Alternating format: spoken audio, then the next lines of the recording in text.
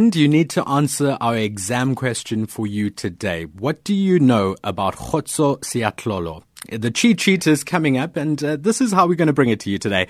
It's in the form of a wrap of the Forum at 8 this morning. They wrapped up their series on the 40th anniversary of the June 16 Soweto Uprising by focusing on the role played by Kgotso Seatlholo. He led the Soweto Student Representative Council in Exile. The song they played this morning was from 1976 by JUMA MRISHO of the Urafiki jazz band of Tanzania after the students' massacre in Soweto. Amlive's Sakina Kamwendo provided the translation during the show and then spoke to Steve Malesela Lebelo, an historian and author who's also former head of SAYCO in Lesotho.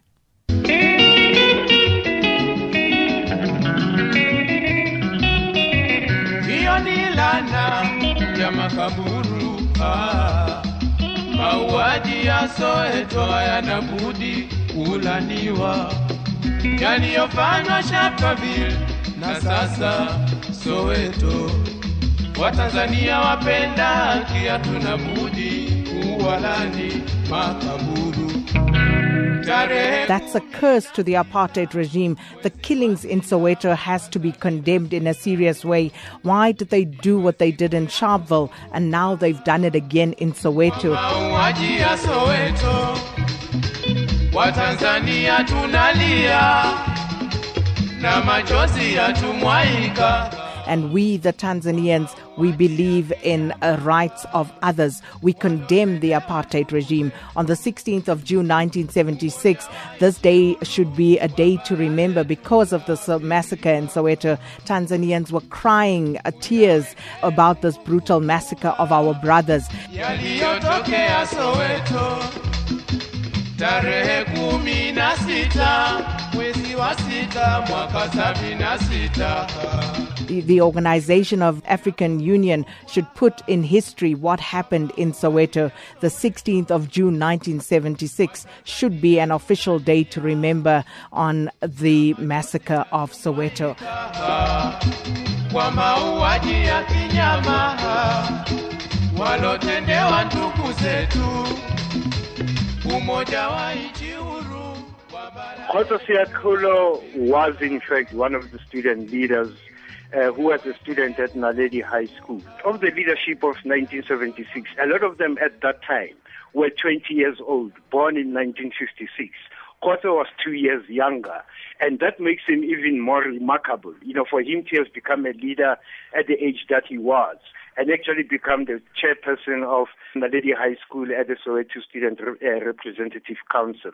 Unless we understand the context in which Kgotso takes up leadership, we will never understand just how remarkable a leader he was.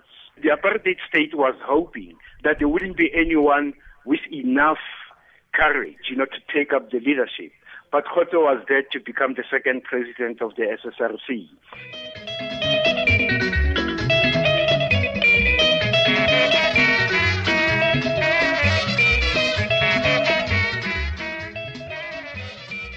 I met him for the first time around March, April 1976. We were all members of debating societies in our respective schools. But the highlight was actually a debate with King David High School around May 1976, just before the outbreak of the revolt. Here's a song that was written for us by Hugh Masekela. He calls it Soweto Blues. I often tell people that the 4th of August saw more people dying on that day alone than on any other day in the 18 months of the revolt. And there are two reasons why that happened. The first is that the students were marching into town.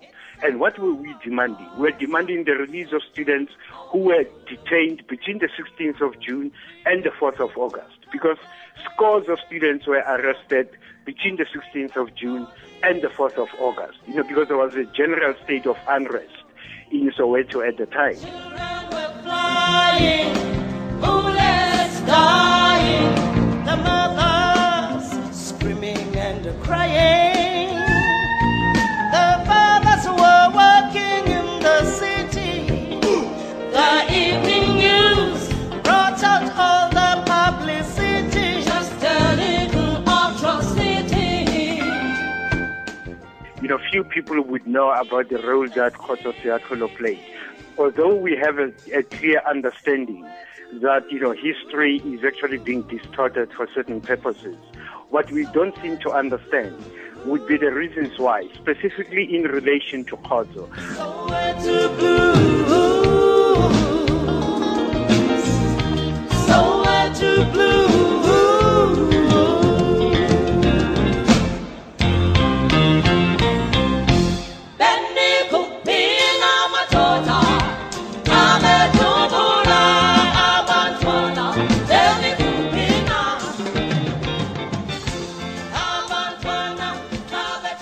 That song by Miriam Makeba.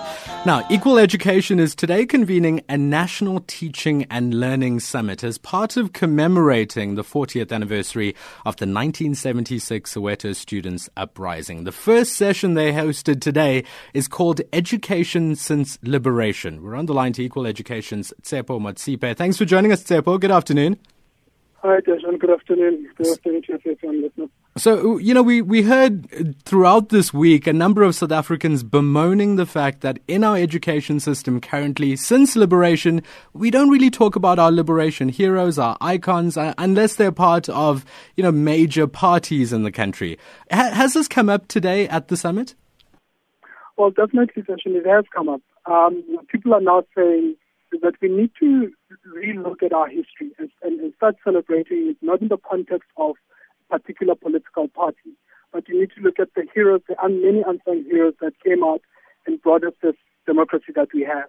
But key to that is understanding what we know to be out there. The history is written by those who are privileged to be able to give out the narrative. And young people, particularly members of EE, are now starting to say we need to get involved in that drafting of that narrative and understanding our own history. In fact, you're asking for South Africans, and I see this on your Twitter timeline as well, for South Africans to comment on an education charter, and you're asking them to say, what do you think should be in it? Perhaps we can start, Tshepo, with defining what is an education charter before people submit their thoughts. Well, for how we see an education charter, especially after our Congress, is that we now want a document in which every member of equal education in the country and supporters of EE can look at the document and say, this is the type of education system we ought to be having in the country. And this is something we ought to now start working towards. Key to the education charter are issues obviously around infrastructure, but some of the new issues that are coming up around the curriculum. What is it that we're being taught in the classroom? Linked to that is the whole idea of history. The number of schools, township schools and rural schools that are doing maths literacy. To what benefit is it to the economy to have a number of many young people doing maths literacy as opposed to maths? But key to that is also the role of teachers in that process of teaching our learners. And questioning the role of trade unions. Here we're talking about trade unions that have somewhat abdicated their responsibility in being the front runners of making sure that teaching and learning takes place in the classroom, immune from any political interference, making sure that teachers are supported, because what we do in one instance we say we condemn teachers, but in the other we want them to be in the classroom. But we are saying we have identified some of the key challenges, and that has to do with the role of trade union in the education system. So this charter speaks to some of those things. Tshepo, can all of this be done at the same time? And I'm not trying to be skeptical about it when I ask that question, but how do we go about, updating our curriculum so that we do reflect African and South African history, but even in our sciences, African cultures we're plotting the stars to be able to move around on the continent. We have African arts that's also not being taught in our schools. How do we put that into our education curriculum, plus fix all of these other issues around unionization, around the, upgrading the skills of our teachers? Yeah.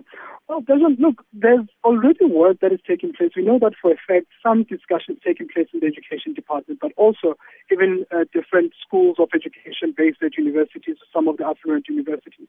What we're saying is because education is that there needs to be urgency. Ordinary people of South Africa need to understand some of these discussions as they take place. One of the things that we did as EE was to convene a roundtable with leading academics in the country. This was last year, to talk about some of these issues.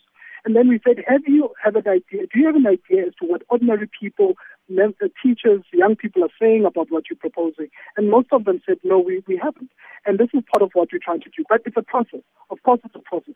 But also it's a pressure point to the Ministry of Education and those that are in charge of fixing the education system to say, you You cannot just only give us sound bites when it's politically convenient of how you're planning on dealing with the quintile system and funding of poor schools when it's towards general elections. We're now saying we're going to force you to start implementing some of those policies which you have tabled, but they're still sitting in your offices.